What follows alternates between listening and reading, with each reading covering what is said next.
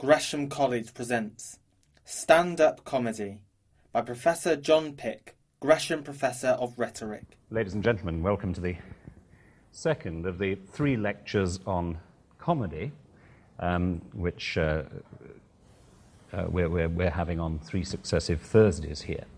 Last week we talked about radio comedians and about the kind of world that they inhabited, particularly in the 40s and 50s.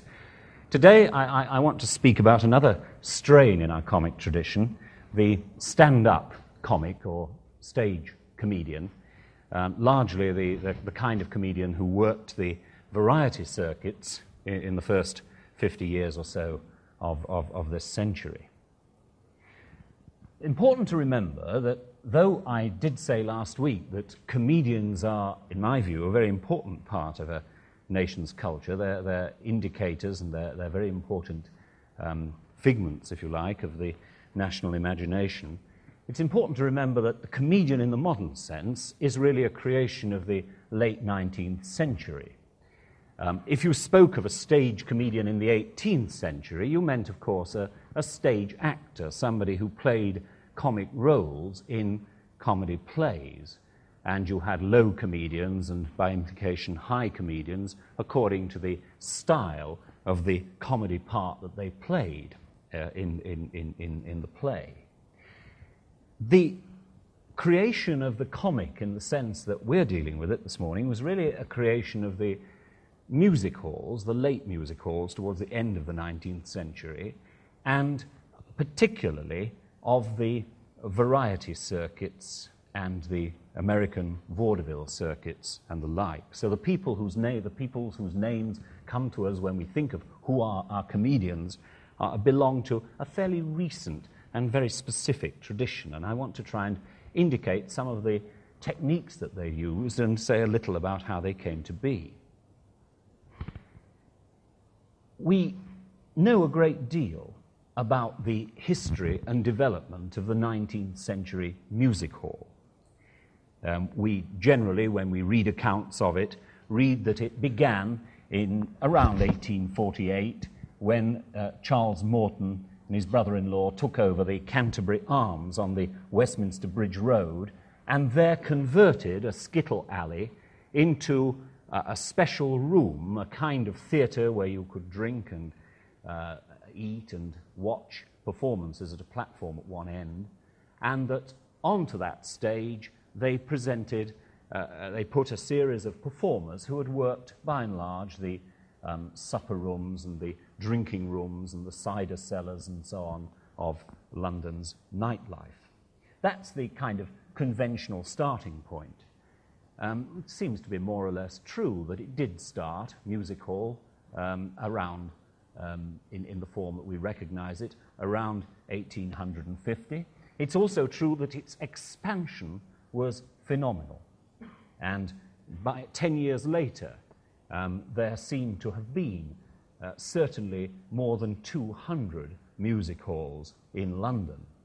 And this is very important to remember, a considerable number in our other industrial cities.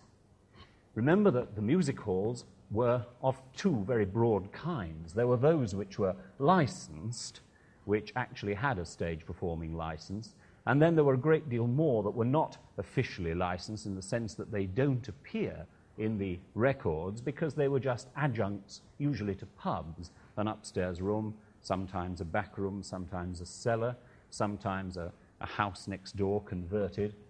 And the reason that they were unlicensed is the fact that unless you wanted to run a public theatre of some size, licensing was in fact not strictly necessary.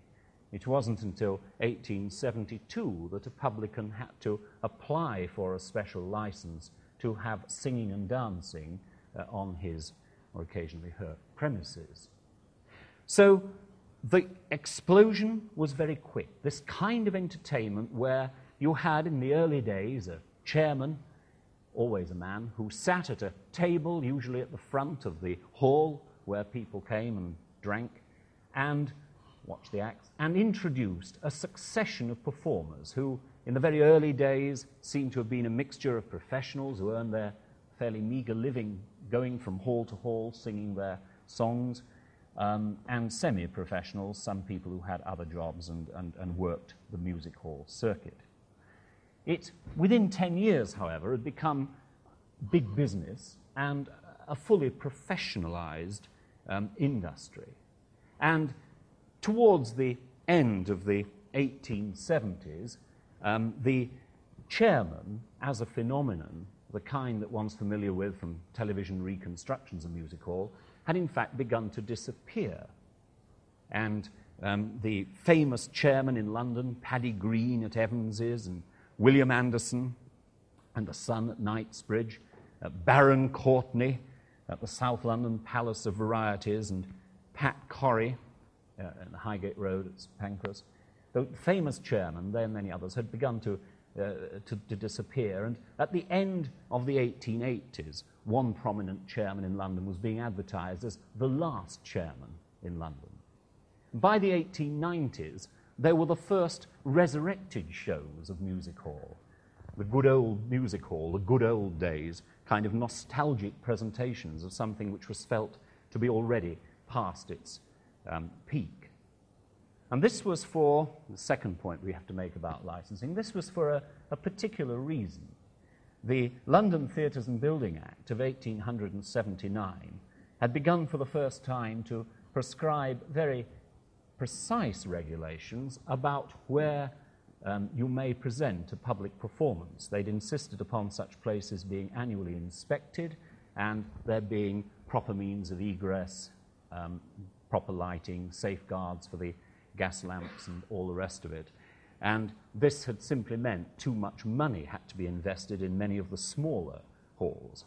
I calculate that in the square mile around the Angel, there were 93 places in the early 1870s presenting music hall of some kind.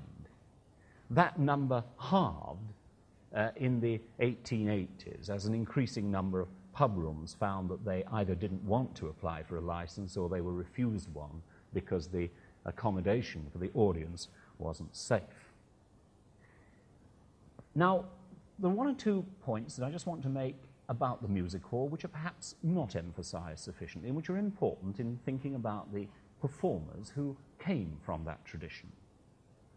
The first is that it was spread pretty evenly around the country. At a time when there were 33 licensed music halls in London of the major kind in the 1860s, there were 11 in Sheffield alone of the licensed kind, and no doubt 4 or 5 times as many of the small unlicensed kind. There were 9 in Manchester and district. There were 9 in Birmingham, 8 major houses in Leeds, and, very important for the history of comedy, a particular concentration in Lancashire, because, of course, the Lancashire comedian is a particular type and who goes right through our comic tradition, and that was already being fostered towards the end of the 19th century in the great numbers of music halls in the cotton towns, and particularly so in a place like Bolton, where the largest music hall actually seated 2,200 people and was a considerable size, obviously, bigger than the Palladium, say. And the chairman there was just as well known in Lancashire as the famous chairman down in London. And a second important caveat about the history of the music hall is this, that because we do kind of revive it on the television and we show those careful reconstructions alleged from the City Varieties, we tend rather to associate it with old people, all those bewhiskered gents in the boxes and so on, and the fairly aged performers in many cases. But in fact, in the 1860s and 1870s, this sudden tradition, the only real working class art, T.S. Eliot called it, didn't he? This sudden development of music hall was primarily a matter of youth culture. The audience for the music hall was pretty generally very young indeed. And were you accurately to reproduce what a music hall used to be like, the boxes would not in fact be filled with those bewhiskered, elderly and port-laden gentlemen that they usually are, but they'd be full of kids.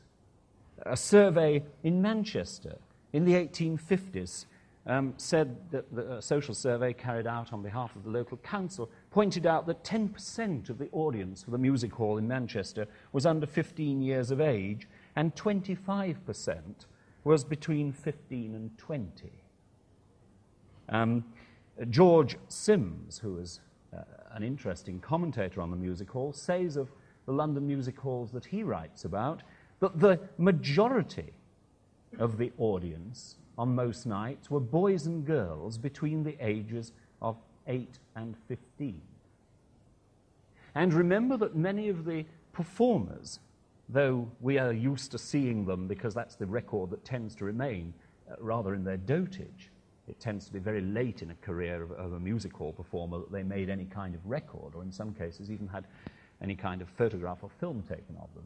So we naturally think of them as being aged. But of course, in the heyday of music hall in the 1860s and 1870s, they too were comparatively young.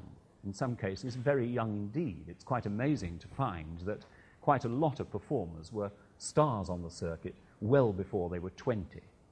So it is in that sense much more like the world of modern pop music than it is like the world of nostalgic old-time music hall that we painfully reconstruct.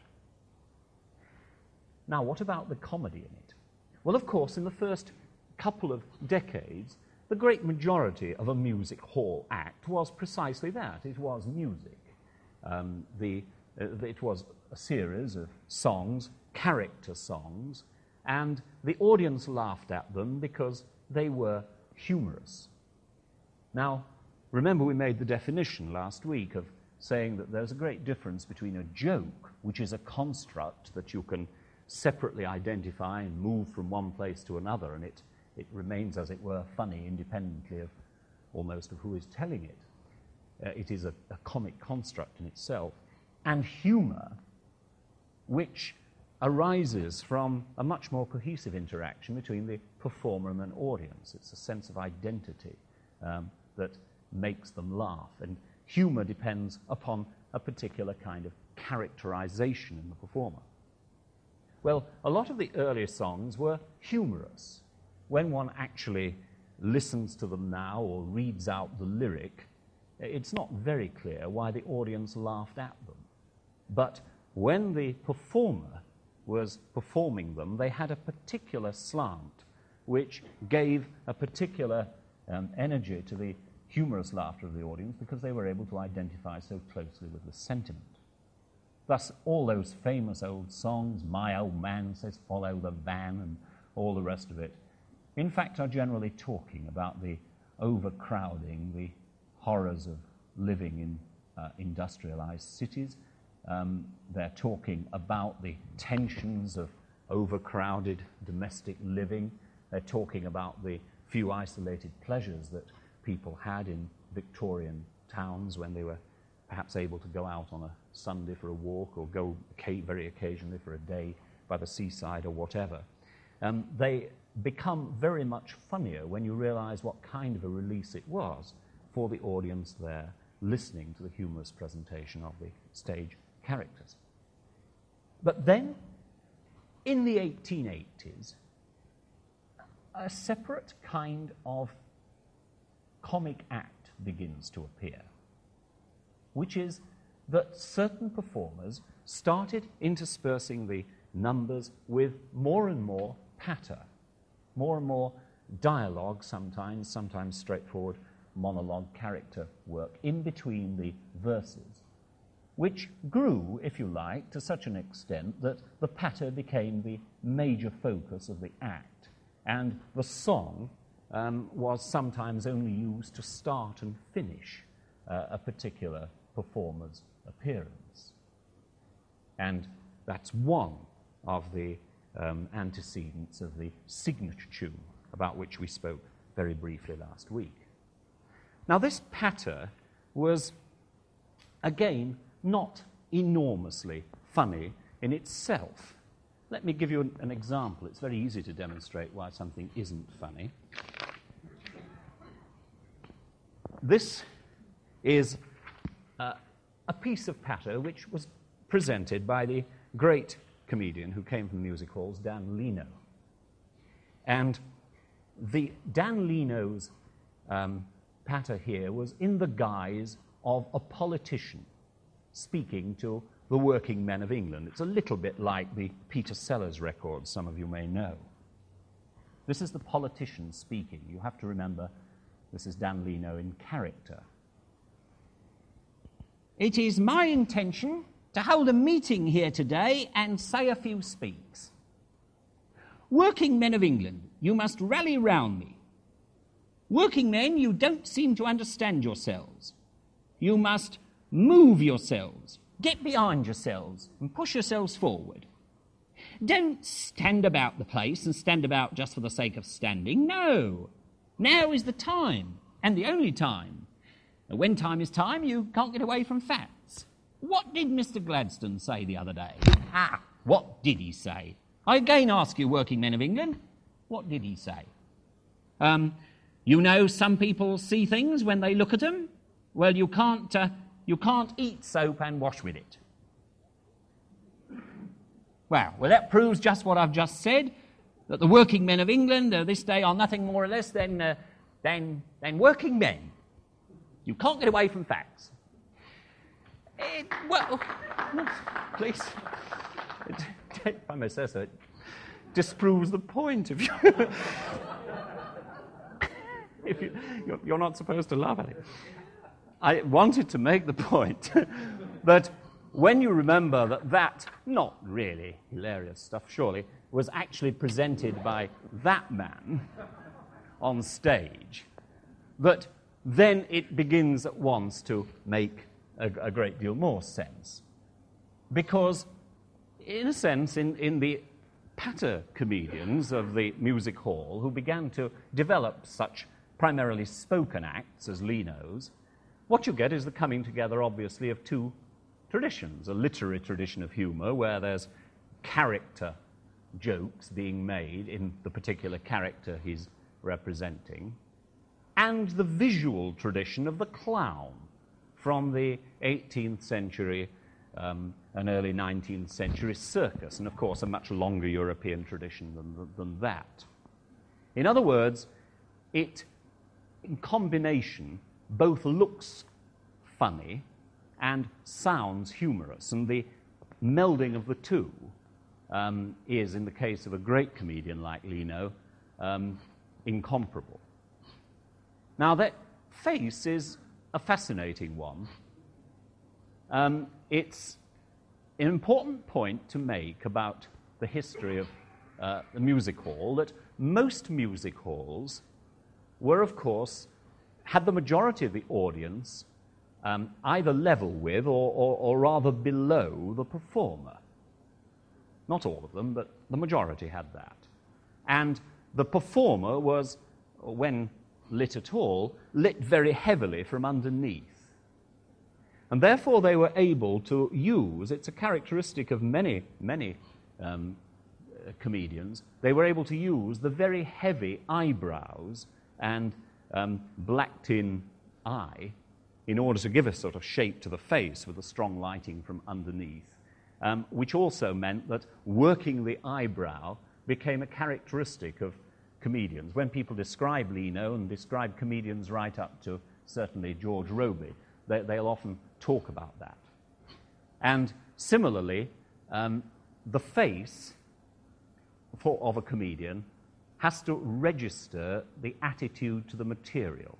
We'll come back and say a little more about that later. Leno's face, in all his characters, and he changes character a great deal of the time, is always remarkably guileless. That is one extreme.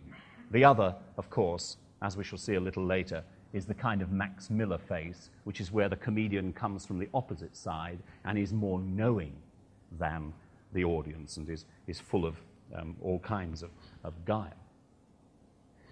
But when music hall really begins to fade in its kind of classic form towards the end of the 19th century, the comedian is still a comparatively small part of a show which is still very heavily music.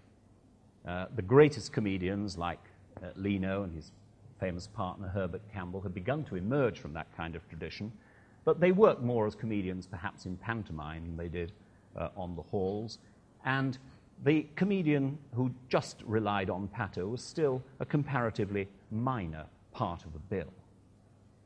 All that changed, very interestingly, with the coming of the variety circuits.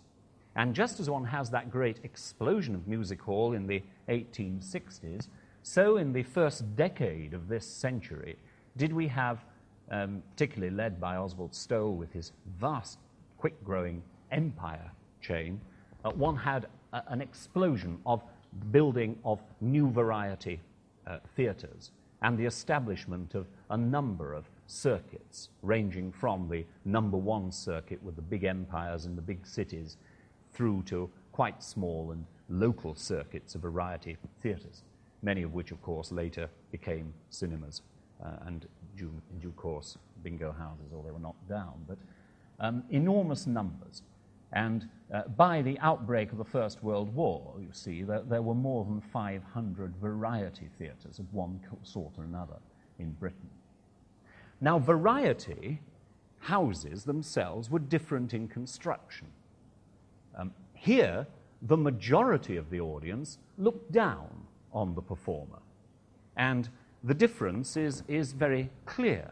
When we look at the star of the variety theatre, the greatest star of all, Max Miller, it's fascinating that, like many, many comedians, he is, if you like, more aware of the impact his shoes are having on the audience than on his eyebrows. You look down on Max predominantly from stage, but again, as with Leno, notice how he does, in a sense, still, of course, bow to the older tradition of the clown. Miller's costume is extraordinary. He would appear from the wings, and he would usually, certainly in later years in his act, be wearing an overcoat, a rather posh-looking overcoat. And, of course, his famous hat. The brims of comedians' hats tend to turn up because, as I say, the majority of the audience is up there looking down on them. And when he arrived at the center of the stage, then he would peel off his coat and get his first big laugh and gasp of astonishment from the audience, which had already begun to laugh when they heard the introductory signature tune, Mary from the Dairy, because he revealed that astonishing piece of clothing, which is like nothing you've ever seen in the street. You'd be arrested, I suppose. It shone. It was made out of silk. It was multicolored. It was enormously glamorous. His tie was equally vivid, and his shoes were, as somebody said of him, the classic correspondence footwear. And his act was extraordinary. But more of his act in a second. I just want to demonstrate, if the lead will let me, why this kind of setup matters and the difference it makes to a variety performer. You see, this is how a variety comedian worked. Sometimes with, of course, the back brilliantly lit, and sometimes with the spotlight hardly visible with all the other lights. But basically, it was a strong spot, center stage, and down stage.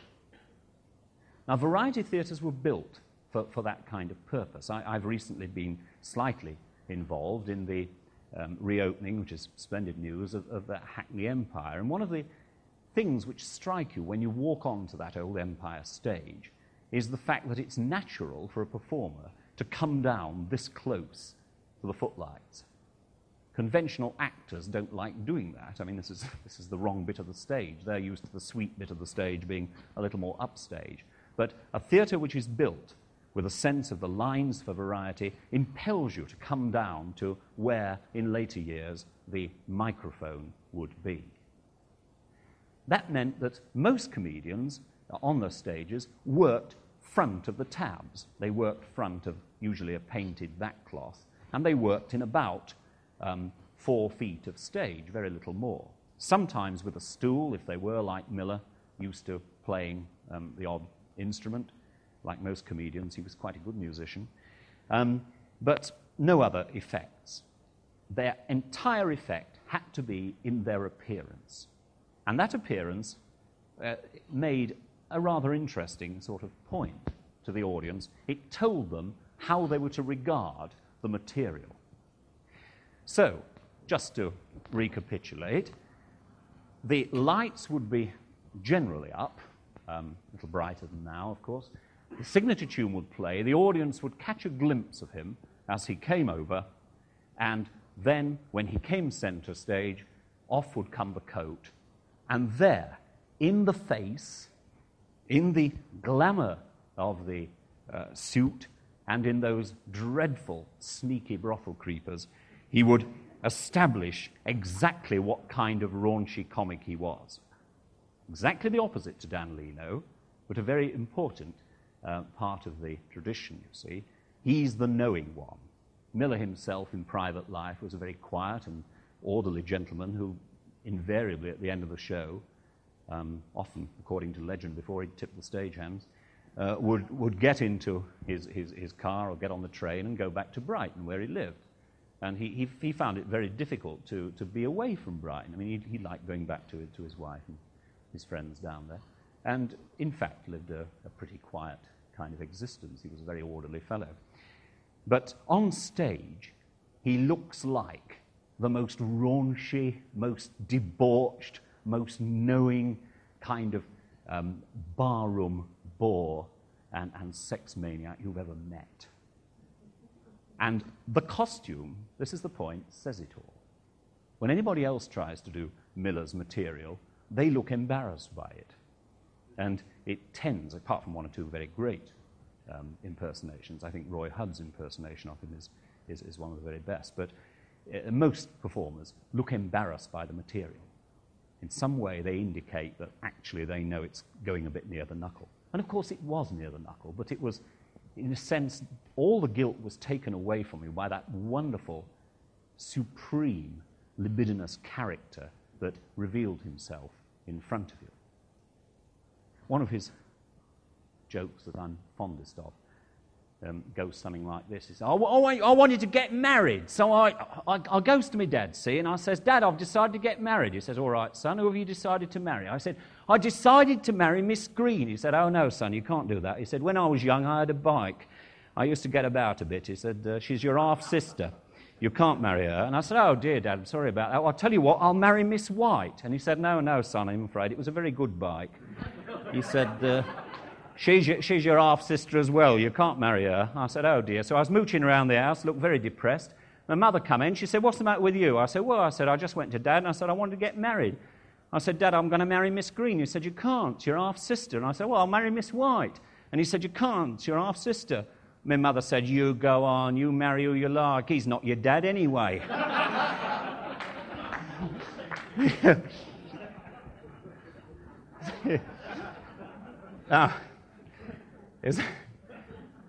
Given that marvelous costume, given that appearance, he would do something which was perfectly extraordinary. The release would come because he would make the audience think, of course, that they had seen the joke that was there, that was entirely unknown to him, and he would always swerve past the punchline, throw it away quickly, so the audience mentally supplied it. They got there before he did.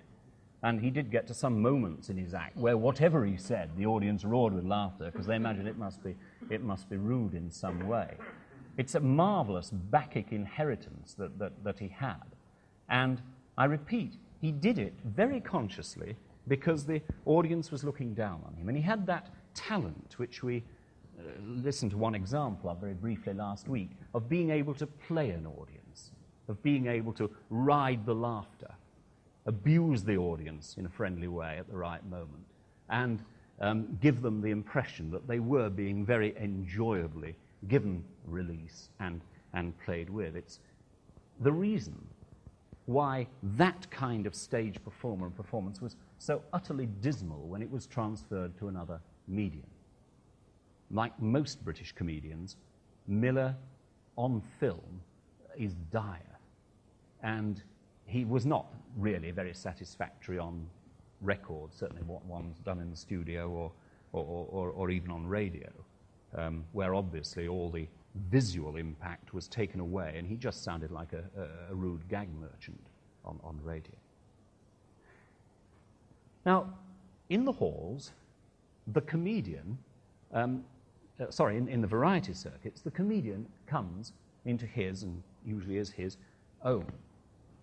The bills, which usually would have between 8 and 12 acts, would almost always contain at least 2 comedians, sometimes 3.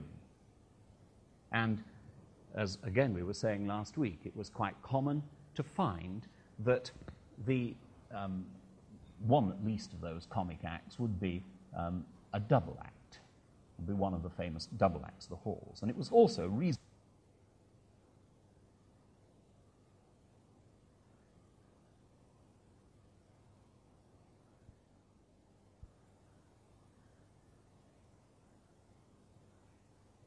Acts like the extraordinary Jimmy James, who himself, rather in the traditions that we again briefly discussed last week of having a straight man at centre, was comparatively straight compared with the lunacy of the people who wandered on stage during his act and who he tried to interrogate.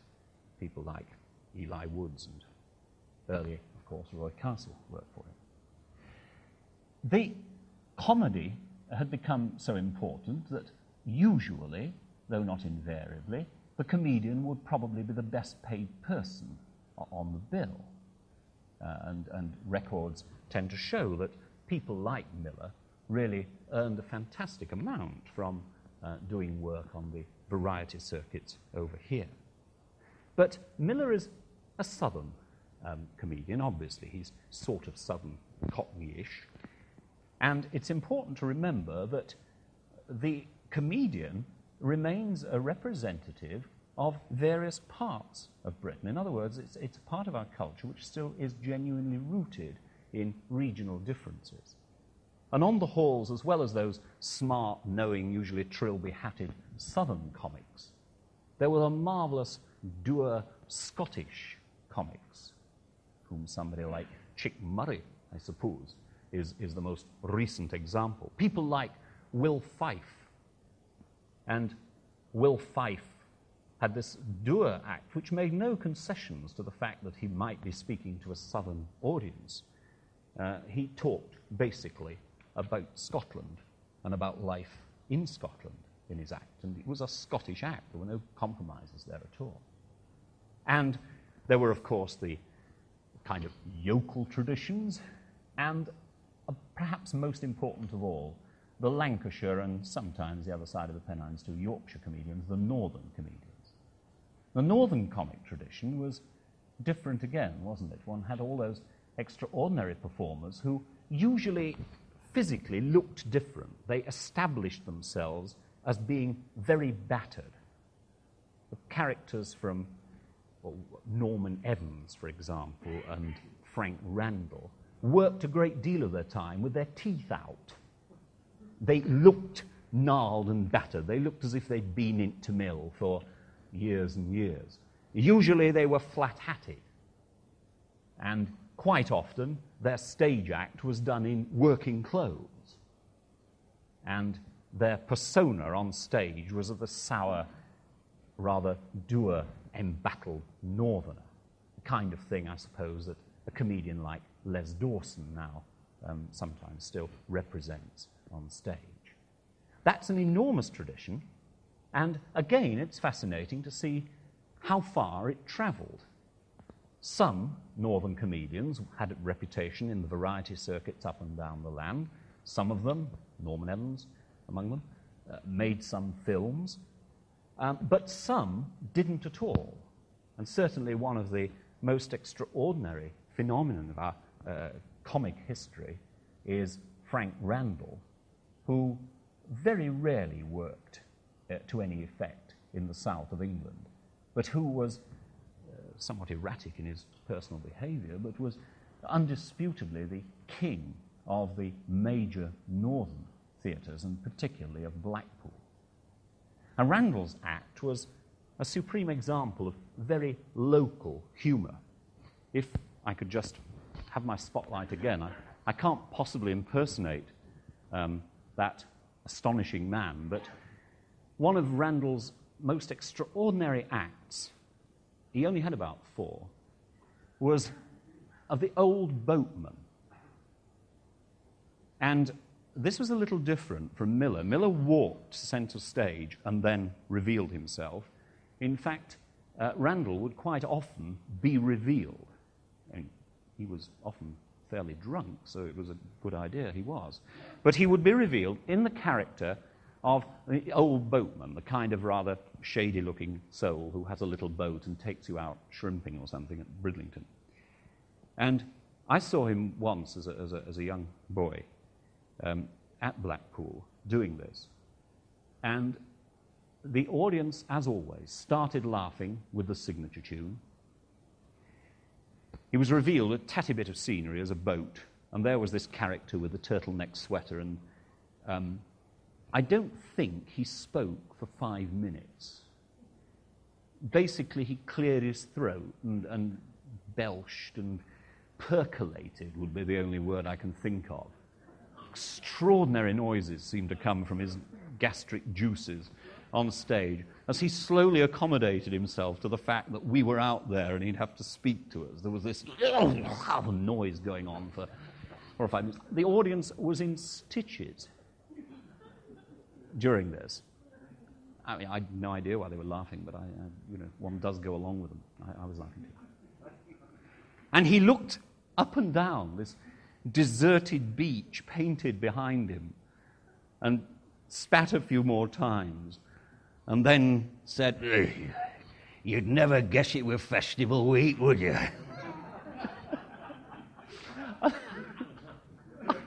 I don't remember him saying anything else. Probably he did. But the act was so perfectly, in my definition, humorous. It so encapsulated the dour misery of the kind of day it probably was outside and the awful kind of threadbare nature of the entertainment on offer. And it was so homely and ordinary and absolutely real that one simply laughed at recognizing reality in an astonishing way, which I think is rather important. Again, Randall it's absolutely impossible to put that man on film. His films are execrable because he's trying to play an ordinary sort of chap, which he plainly wasn't. And unfortunately, I think we've too little record of him.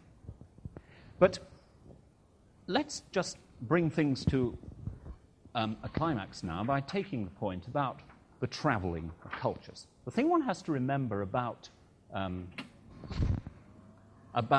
variety is that quite unlike music hall or unlike vaudeville in the United States, the other acts on the bill were very much international people, the visual acts, the animal acts, and so on. And remember, it encompassed an enormous range of different activities.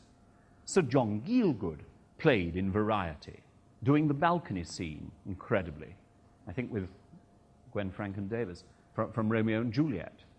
And he remarks rather resignedly in one of his books that the following acts sent it up rotten when they came on the stage.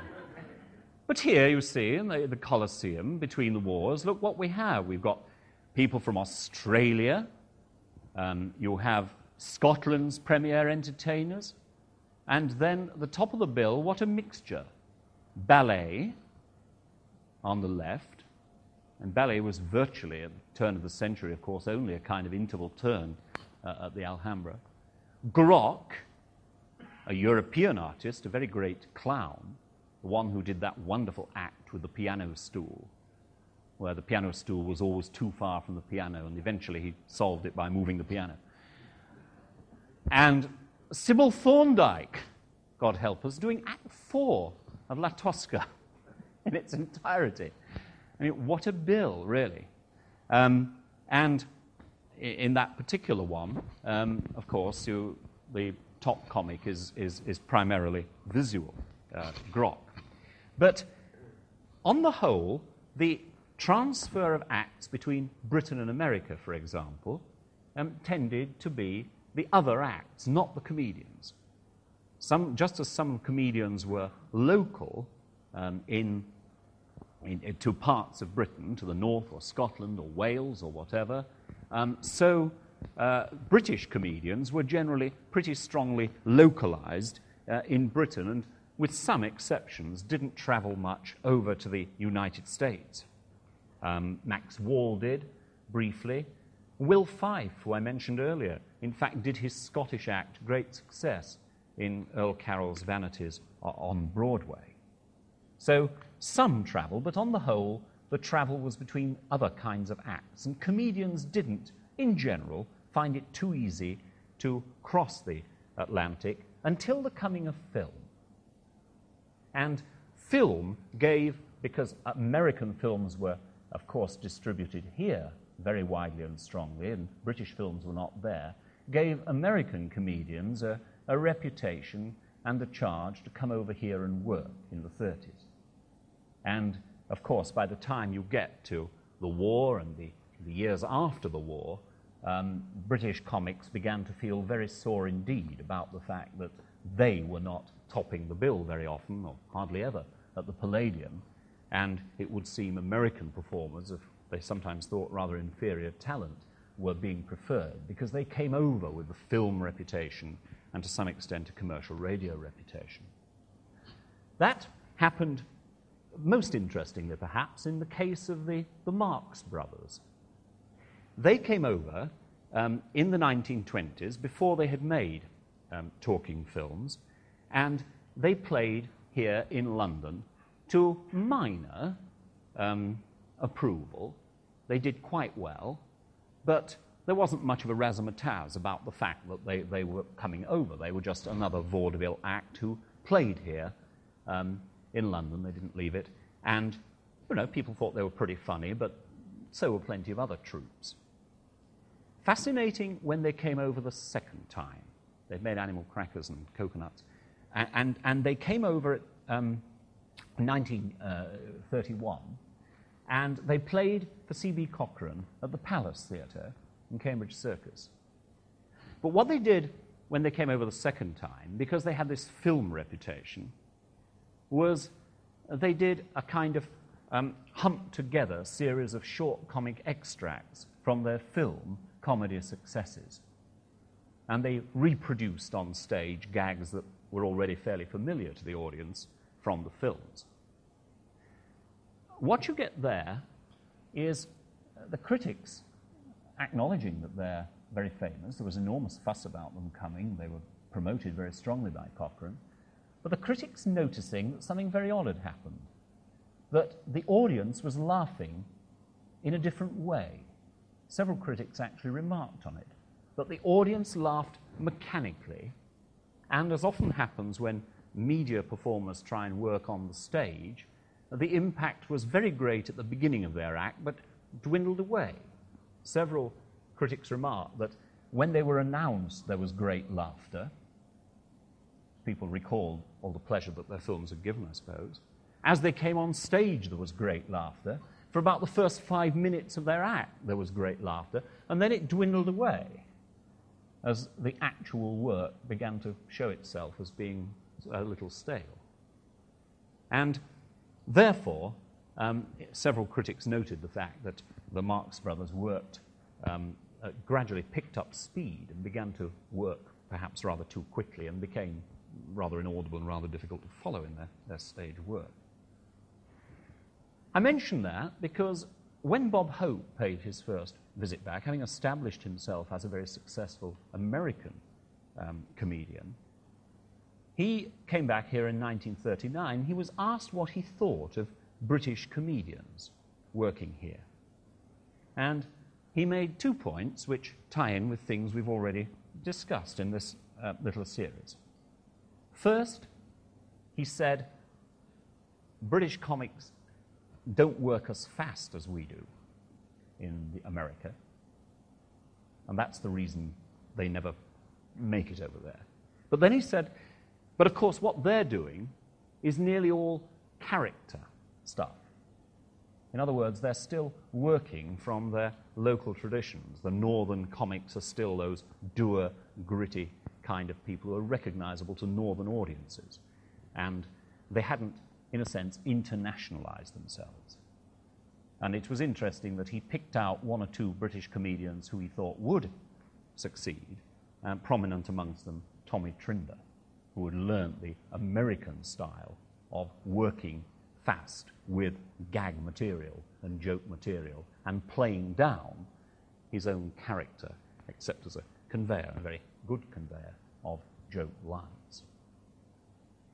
So, of course, what happens then in the 50s, as you know, the early 60s, is that the television and various other phenomena, including more easy travel, kill, effectively, the regular audiences in the variety theatres, and our variety comedians disappear.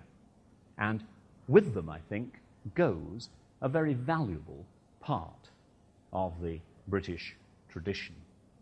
Where they went to and where comedy developed on the alternative circuits, on television and so on, will be the subject of my lecture next Thursday. Thank you very much.